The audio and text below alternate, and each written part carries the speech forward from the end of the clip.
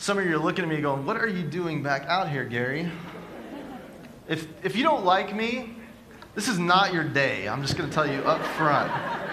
Okay? If you will, turn in your Bibles to Song of Solomon this morning, chapter 5. We're going to continue our series. As you're turning there, if this is your first time with us this morning, we have a connection card for you inside the newsletter. If you will, just fill that out at the end of our service. You can pop that in the offering bucket. And also, there's an insert in your newsletter. You may have already saw it. It's a God's Not Great Q&A. In a couple weeks, we're going to answer some of your questions. So I'm sure some of you may have some questions, especially after last week's message. You may have some questions. So I would encourage you to fill them out. I mean, give us some really hard questions. Honestly, fire away, because Doug's going to be answering most of the questions. So just fire away, everybody. Let him have it, okay? We're in week 4 of our series called God's Not Great, in the study of the book of Song of Solomon. Week 1, we talked about faithful attraction. It's that being and attracting that person with godly standards. And then week 2, we talked about perfect seasoning, where we can pursue our love through every season. And then last week was the big week, right?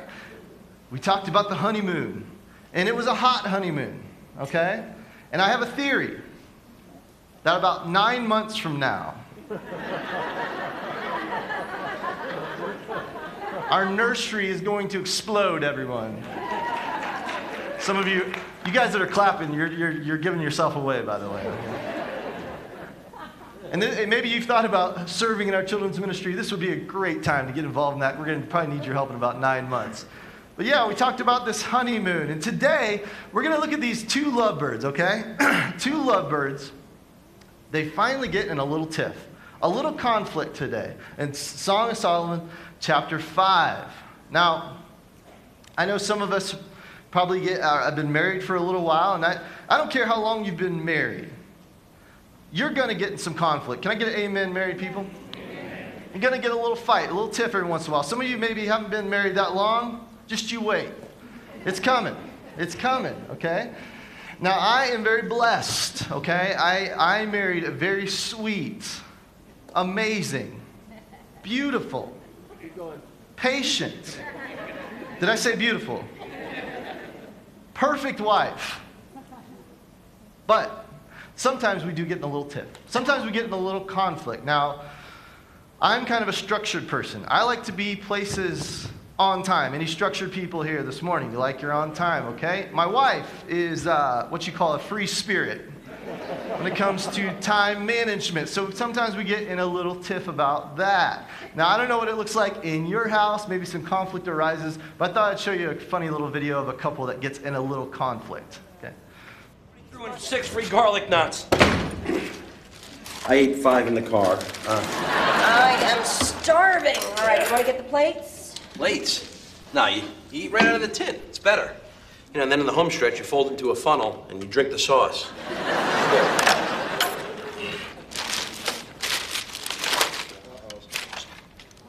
Is this all the bags? Hey, what's the matter? No, my dinner's not in here. What? Yeah, look, no eggplant parm, no salad. Kidding me? That blows. Yeah, I have no dinner, and that does blow, so... You want the last garlic nut? No, I want you to get my food. Fine. Oh, I'm sorry, Doug. Forgive me for having to eat. I just said I would go. No, I know, but this is so typical of you. What? No, you don't give a crap about anybody but yourself. Oh, please. What about last week? You forgot my cheesecake from the Cheesecake Factory, okay? So why don't you take a little bus ride back to Shuddytown? I would, but you probably ate my tickets. It's funny, because I eat everything. Well, you know what? Right now, I'm eating my dinner. Yeah. And it's so good. It's very good. Yeah? I love it. How's it now, Chunky? Hey! Piney fresh. No.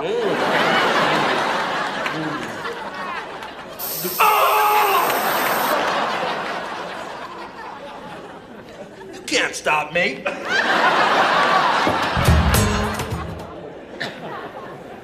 Oh, man.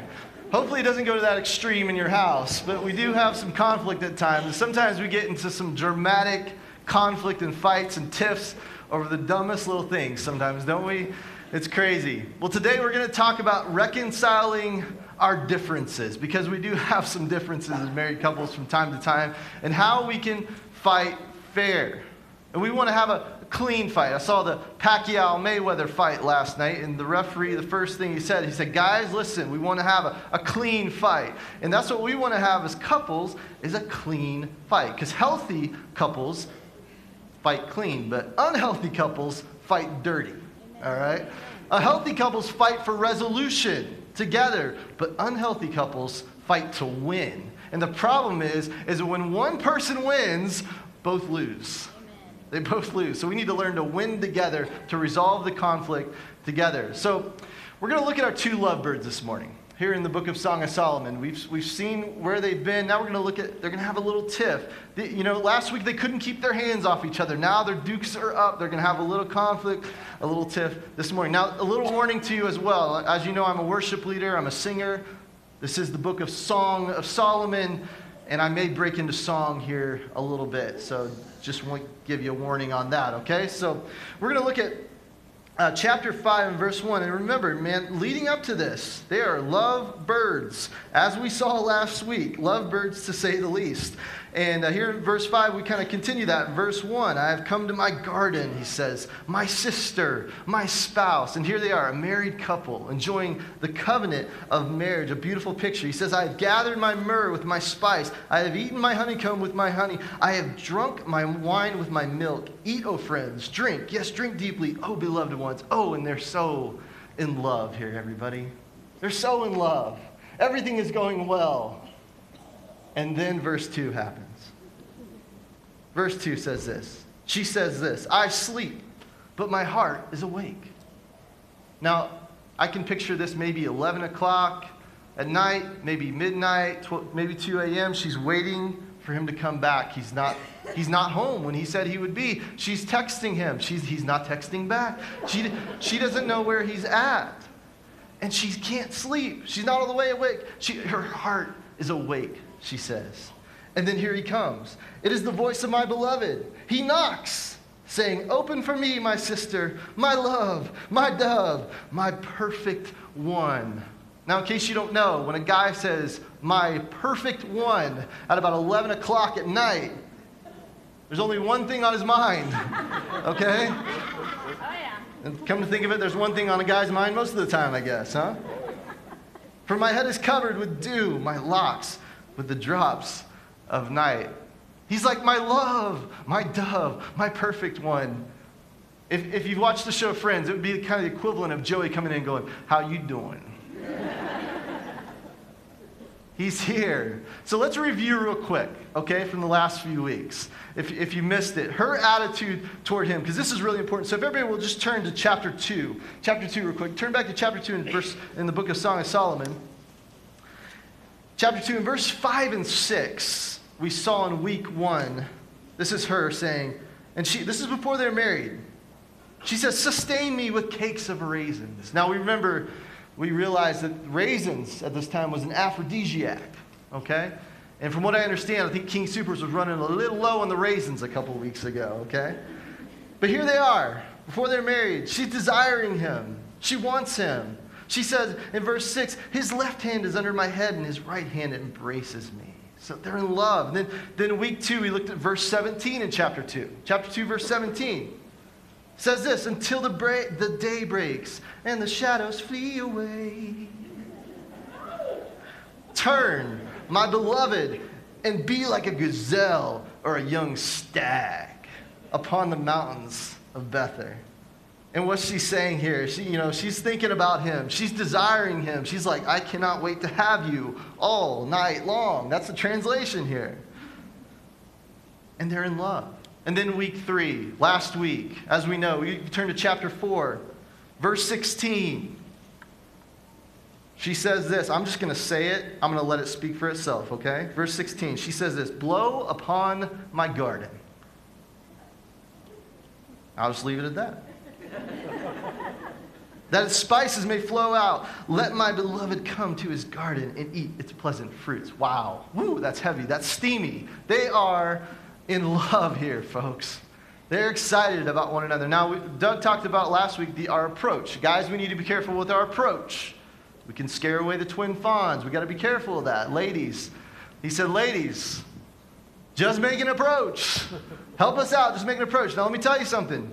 If my wife turned to me and said this, blow upon my garden.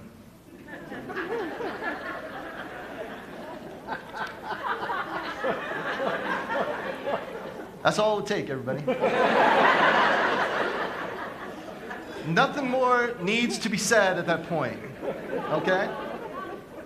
So they are madly in love. She called him beloved. She called him her young stag. And here he comes, knocks on the door. And he wants romance. He wants action. He just wants some, okay? And what do you think she says? Let's look at verse 3. Here's what she said. I've taken my robe off. How can I put it on again? I've washed my feet. How can I defile them? Okay, the original Hebrew translation of this is, I have a headache. I'm tired. Go away. He comes in. The young stag wants some. She's not in the mood. She's tired. And you may not believe this, but this happens all the time in my house. All the time. But it's not the way you think. It's really Jen. She's the problem. I come home from a long day of work, and she's just always wanting some attention. And I'm like, can we just cuddle tonight? Can we just... I'm a person with a heart, and a soul. I have feelings, okay?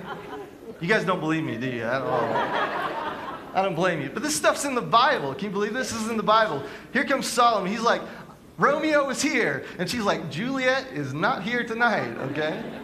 And what we see here, what we start to see, is these two lovebirds start to get in a little bit of a tiff, a little bit of a conflict starts brewing.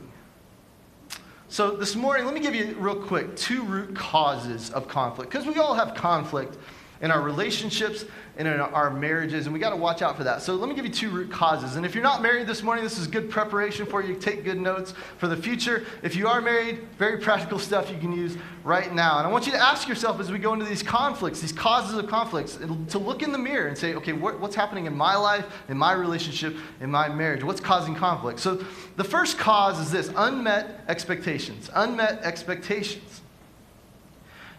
Now we see here that the Shulamite woman, she's got expectations. She's expecting him to come home a little early. She can't sleep. Her heart is awake, it says, and she's wondering where he's at. He's got expectations too. He's coming in.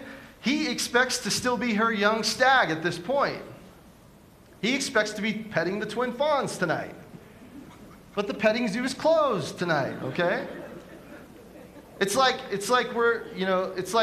this lady has pulled up a stop sign in the bed, like, no, not tonight, go away, I have a headache. And then there's unmet expectations. And this happens in our marriages, in our relationships all the time, these unmet expectations. Maybe a husband marries a wife and her dad was like Mr. Handyman around the house.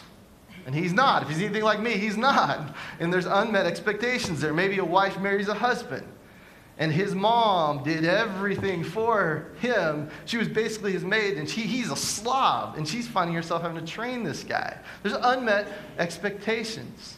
Maybe in a marriage, the lady thinks maybe there's going to be more talking, more intimacy, okay? And then maybe he thinks there's going to be more romance, okay? And there's unmet expectations. These conflicts arise. Now, Jen and I have an amazing marriage. We were married in 1999, and we had very little conflict up until about 5 years into the marriage. And a little guy named Josh came along. This is our son, okay, our firstborn. Now, just to be honest with you, and completely honest, at the risk of you villainizing me this morning, I am not a baby person, okay? I'm not really into babies. Especially infants. I really don't know what to do with an infant, okay? Because I'm a conversationalist. I'm a rational person. I like to talk about things with logic, okay? But a baby is incapable of doing that.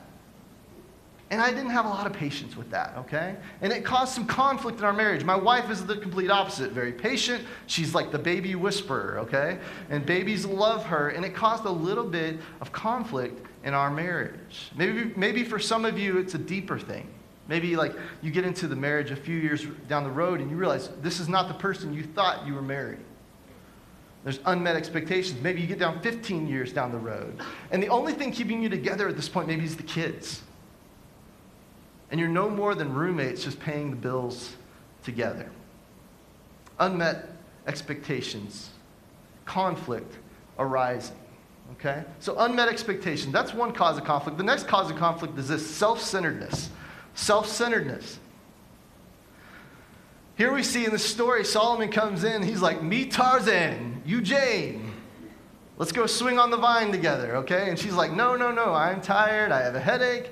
Not tonight. And both really are being pretty self-centered when you look at this story. It's about just their needs, okay? She wants to talk, maybe you look in marriages and there's a wife, and she wants to talk to her husband when he comes home from work. And he's like, I just want to veg and watch TV. And for a guy, it's not about just watching what's on, it's about watching what else is on, right, guys? We just want to veg. Maybe one spouse is wanting more physical intimacy and the other is not. And what happens is conflict starts arising because of this self-centeredness. We're just thinking about ourselves. It's all about what I want. And selfishness seeps in and conflict arises and we have this self-centeredness. So we need to look in the mirror this morning and ask ourselves, what's causing some of the conflict in our marriage, in our relationships? Maybe there's some self-centeredness going on, maybe some unmet expectations. Now let me stop right here. Just talk to the single people, okay, for just a second. Maybe there's some single people in here and you're dating, okay? And everything is going wonderful, all right? And then maybe some of you are dating and things aren't going so hot. Maybe you're fighting a lot and you're thinking maybe if we just get married, things will be better. Hello? McFly, no, not going to happen. It's kind of like a married couple saying, we're fighting all the time. We have conflict. So maybe if we just have a baby, things will get better. Not a good idea. So if you're dating, maybe you're fighting all the time. Let me tell you, that's a warning signal. You need to take that to heart because this is the smooth time, or it's supposed to be, and marriage can maybe complicate that and make that a little more challenging. So we need to take an honest evaluation of ourselves and ask ourselves, is there unmet expectations in our relationship, in our marriage, or maybe there's some self-centeredness? Identify those things and then ask the Holy Spirit to do a work in you. Let's get back to our story. We have the Shulamite woman. We have Solomon here in chapter 5. In verse 3, we see, he comes home in verse 3, taking my robe off. How can I put it on again? She's like, I have a headache. Not tonight. I'm tired. Go away. Leave me alone. Then, one verse later, verse 4, she says this, my beloved put his hand by the latch of the door, and my heart yearned for him. Okay, verse 3 doesn't want anything to do with him. She tells him to go away. I have a headache. I'm tired. One verse later, she's yearning for him. Now, I studied this. I prayed about it. I asked the Holy Spirit, what is going on here? What has happened from 3 to 4? And then it hit me. She changed her mind. And what we have here is documented proof that a woman can change her mind. In case you didn't know. I asked my wife about this. I showed her these two scriptures, right? I said, hey, what's the deal here? Why do you think she changed her mind? And she didn't even hesitate. She looked at me and she's like, well, if he's anything like you, she probably got tired of all his whining and just gave it.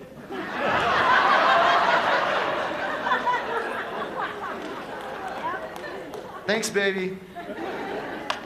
Love you, appreciate you. Let's look in verse 5. She says this, I arose to open for my beloved, and my hands dripped with myrrh, my fingers with liquid myrrh on the handles of the lock. What we see here is he comes, And he doesn't force his way through, but he kind of pushes his hand through the door and he puts this liquid myrrh on the lock. And what this was like a romantic fragrance that he leaves. And then he walks away and he leaves the situation and the conflict. And we're going to look at that a little bit later and see the significance of that. Verse 6 says this. She says, I opened for my beloved, but my beloved had turned away and was gone.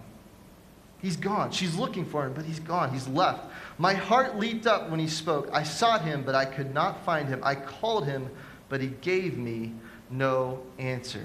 So just to review, he wants romance. She doesn't. She changes her mind. He leaves something nice on the lock. Then he leaves. Leaves the conflict. Leaves the situation. Here she is, upset. And there's something brewing here. There's something brewing here that's not feeling right. And then in verse 7 and 8, we see kind of a disturbing twist. Verse 7 says this. The watchman who went about the city found me. So here she is. She's out looking for him. She can't find him. He's gone. And she says this, they struck me. They wounded me. The keepers of the walls took my veil away from me. I charge you, O daughters of Jerusalem, if you find my beloved, that you tell him, I am love sick. And what we see here is this disturbing twist where she goes out looking for him. He's left the situation. He's left the conflict. She goes out looking for him. The watchmen, for whatever reason, don't trust her, don't know who she was, and then they physically and emotionally hurt her. They humiliate her. We see here that they wounded her, that they struck her. There's a physical hurt there. And then at the end of the verse, they took her veil away. And we don't know exactly what that means, but this could be a pretty bad thing right here. And we definitely know there's some emotional hurt going on. And what we see here is a picture of conflict arising. A small little conflict left unchecked becomes a big and damaging thing. Maybe in your relationship, it could be pictured like this. Your spouse is running late and you want to be on time somewhere. Or maybe they bought something and didn't tell you, and then mistrust starts to creep up. Maybe they did something wrong and they didn't apologize, and tension starts to rise. And these small things that are left unchecked can become a big and damaging things in our relationship if we're not careful. And we tend to think too many times as spouses during a fight that our spouse is the enemy. That our spouse is the enemy. But I'm here to tell you this morning, please listen to me when I say this. Your spouse is never the enemy. Never the enemy. Ephesians says this, for we do not wrestle against flesh and blood, but against principalities, against powers, against the rulers of the darkness of this age. He thinks she's the enemy. She thinks he's the enemy. And she's out. She's left unguarded. And a real enemy comes in and damage occurs. All because of a small conflict that was left unchecked and not dealt with. So there they are, our two lovebirds in a tiff, in a conflict.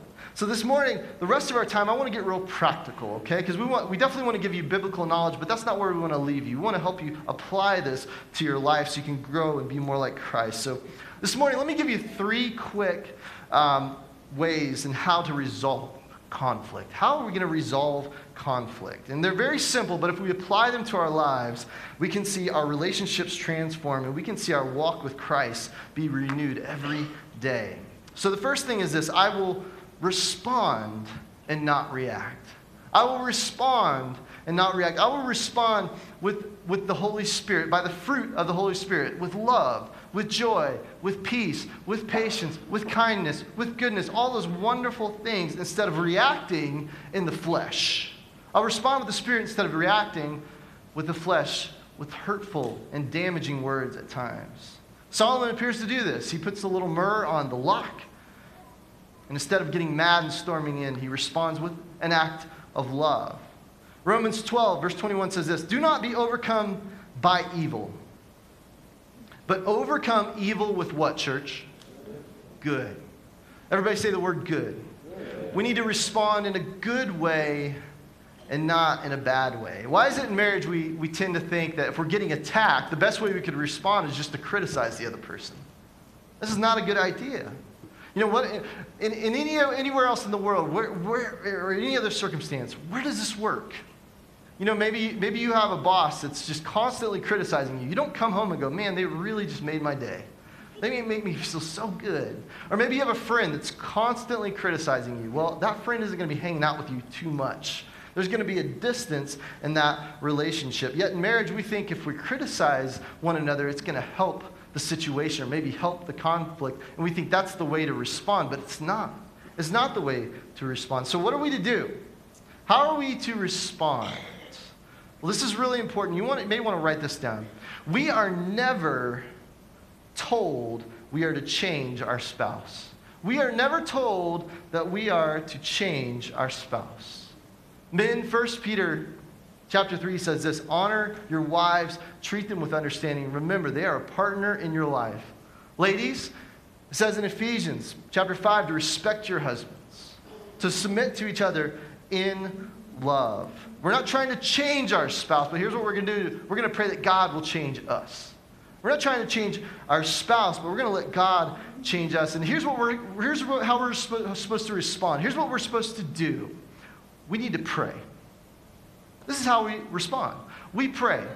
And this is how we pray. God, do a work in me as I pray for my spouse.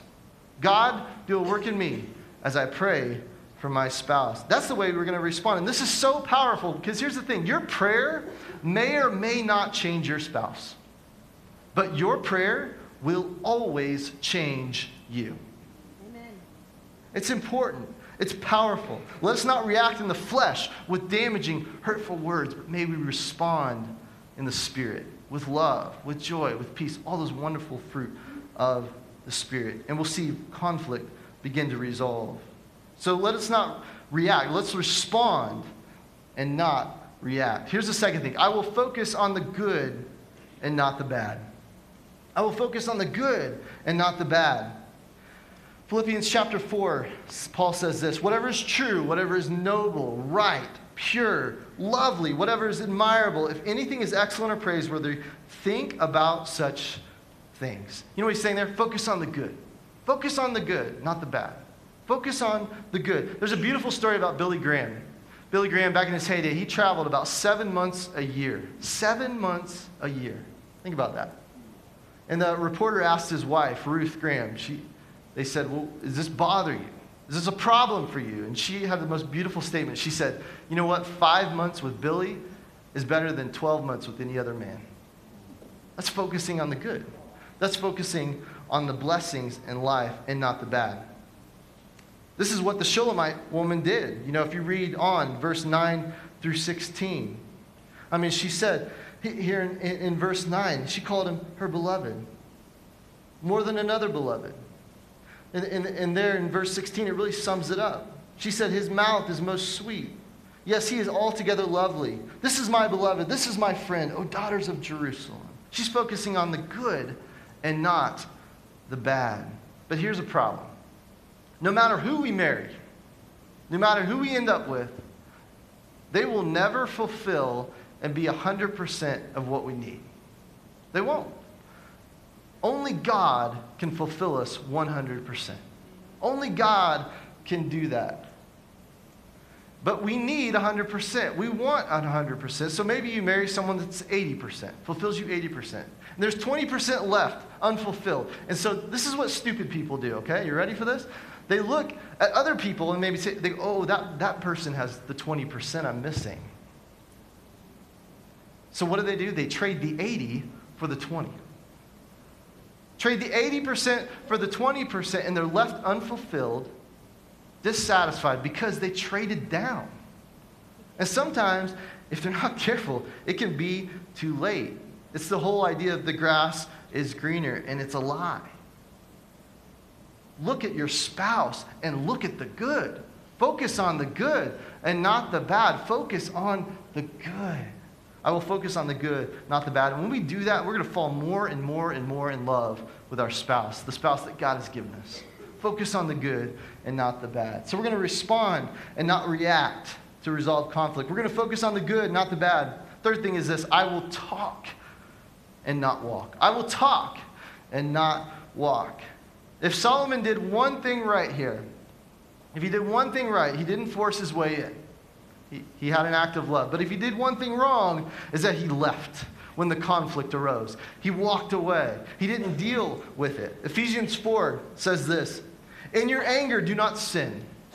Do not let the sun go down while you are still angry, and do not give the devil a foothold." And what that foothold means is leverage. When we allow the sun to go down on our anger, when we don't deal with conflict, when we don't talk and we walk away, what we do is we give the devil leverage in our life, in our relationships, and in our marriage. We got to deal with things. We got to talk and not walk away. And this is great marriage advice. And most of you have probably heard this. Don't go to bed what?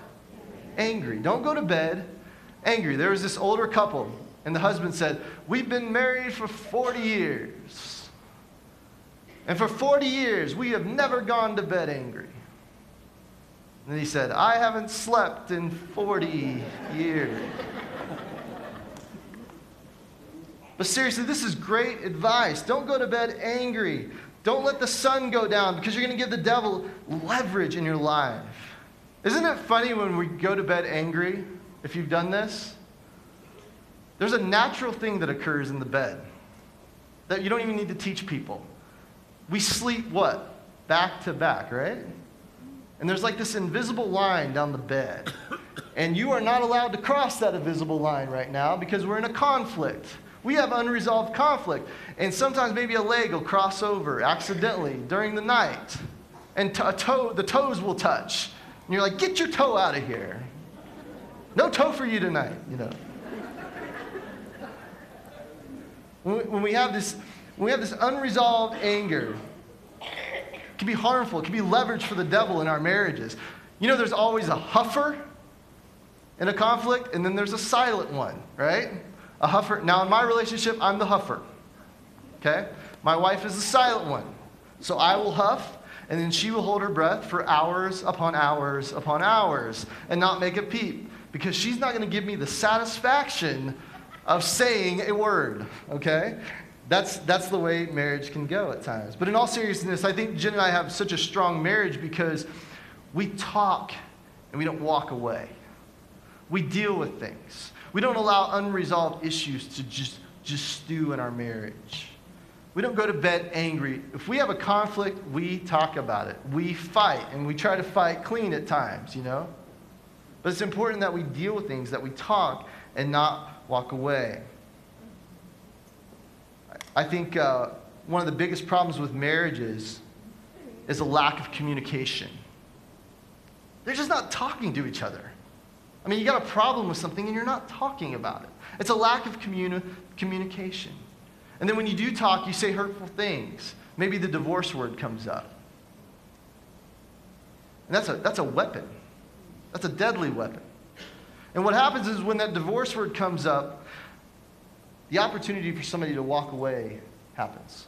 You open the door for someone to walk away instead of talking about things. So we need to talk and not walk away. So we know we all fight. We know we all have conflict at times, but how we fight determines the strength of our marriage. And we're going to resolve our conflicts by simply responding and not reacting. Responding by the Holy Spirit, not reacting in the flesh. And we're going to focus on the good in our spouse and not the bad. And then we're going to talk and not walk away. So here we are in our story. Back to our story. We have the Shulamite woman. We have Solomon. They're in a tiff. They're the lovebirds, but now they're in a tiff, a little conflict. And something really cool happens. Solomon shows back up.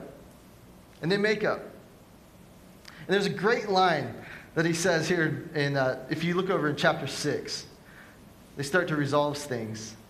In verse 5, he says, "Turn your eyes away from me, for they have overcome me." I can see myself saying that to Jen. Just beautiful eyes. "Turn your eyes away from me, Jen. They've overcome me." I'll have to remember that line later. "Your hair is like a flock of goats going down from Gilead."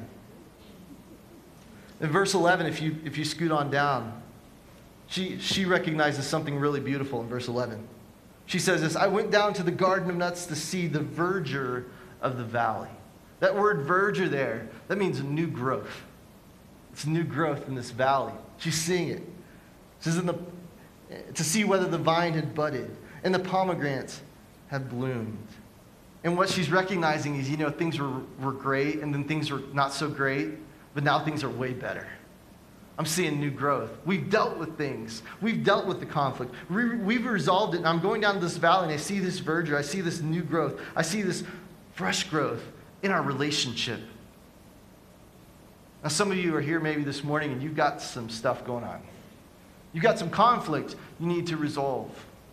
You've got some distance in your relationship and in your marriage. And you're maybe in a place that's not so good. Maybe at one time in your marriage, it was in bloom. Things were beautiful. But now things are dormant. And you're looking for fresh growth, for new growth. I'm here to tell you this morning, to encourage you, that there can always be new growth in your marriage and your relationships.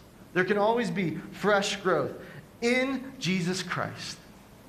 And let us not forget what we're reading here. The book of Song of Solomon. This is a picture of a relationship with Jesus Christ, the bridegroom, and us, the bride.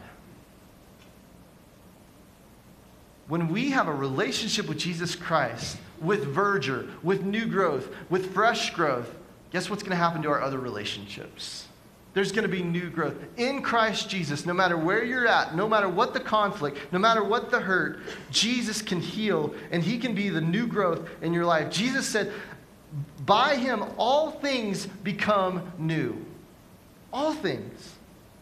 So no matter how bad things are, when we are two people seeking the one, when we're two people seeking God, things can come together. Things can be resolved. Conflicts can be resolved. Hurts can be healed when two are seeking the one. This is the rule of the triangle. I put this on your notes. There's a little triangle at the bottom. This is great to remember. When the two, the husband and wife, are seeking after God together, guess what? They're going to come closer together. The closer we are to God, the closer we're going to be together. The two seeking the one. But the adverse effect is there. When the two are far apart from God, they're farther apart from each other. Jesus is the answer. Jesus is the key. It's our relationship with God. And as two, when we seek the one together, things will come together. Things will be healed. Conflict will be restored. And we can trust him, and only him, that he will lead us to the marriage that he wants us to have. Amen, church? Amen. We can trust in him to do that because here it is. He, Jesus, he's the healer. He is the restorer. He's not gray, but he's the light. He's the truth, and he's the way. May our relationship be strong in him so we can have a strong marriage, strong relationships in our life, and see differences reconciled, and see hurts healed, and see conflict resolved if we just trust in him, the healer, the restorer, the light, the truth, the way. Amen, church? Amen. Let's pray together. Lord, we thank you. Thank you for your word. Thank you for the truth of it, the promise, the possibilities, God. If we just apply it to our life, God, may we not just be hearers of the word today, but may we be doers. We thank you for your truth. Thank you for your promise, God. Thank you for your healing in our lives. With heads still bowed and eyes still closed, maybe some are here and maybe you're single, and this is a great opportunity for you to take these great notes and understand that your relationship with Christ is going to be so key to your relationship with your spouse later on. Maybe you're here today and you're married and there's conflict in the middle, issues separating you and your spouse. Let me encourage you this morning. I want to pray for you and all of us that are married, that we seek the one, the two seeking the one. So let me pray for us. Lord, we pray with all of our hearts, God, that we'll take this challenge. God, that our life and our relationship with you will be stronger than ever, so that our marriage will be stronger than ever. Lord, may we trust in you to bring us together. May we trust in you as our healer. May we trust in you as our reconciler. May we trust in you as our resolver in our conflicts, Lord. And may we grow closer to you together, resolving things together, not winning, but resolving things together. Bring us together, Lord, in your name and in your power. With every head bowed and every eye closed still. Maybe you're here this morning And you haven't had the most important relationship of all, your relationship with Jesus Christ. Maybe you've been running from it, but you need Jesus and you know it. If you're here this morning and you've got that hole that needs to be filled, that only Jesus can fill 100% this morning. If that's you this morning, I've got good news. The Bible says that anyone who calls on the name of the Lord will be saved. He can be your Savior. He can be your healer. All you have to do is call out to Him. So I'm going to say this prayer. It's not going to be the prayer that saves you, but it's your faith in Jesus Christ that saves you. So that's you this morning. Just pray this prayer from your heart to God's heart this morning. Just pray this prayer. Dear Jesus, I believe in you. I surrender to you. Be my healer. Be my reconciler. I need you in my life. I believe that you died for me, that you rose again, and that you live forever in eternity.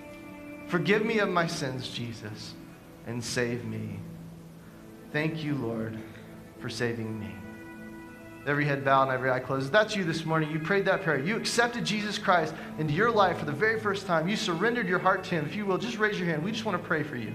If that's you this morning, just raise your hand. Yeah, Gary, I did that. Thank you, man. I did that. I see that over there. Thank you. Amen. Amen. Lord, we come to you this morning. We thank you, God, that you've offered healing and that you've offered reconciliation, that you've offered resolution to us. But God, may we take it. May we take the truth of your word, apply it to our marriages, our lives, and our relationships, and trust in you to be the 100% in our life. Thank you, God, for speaking to us and working in our hearts. And all God's people said, amen. Let's celebrate what God's done this morning. Can we do that?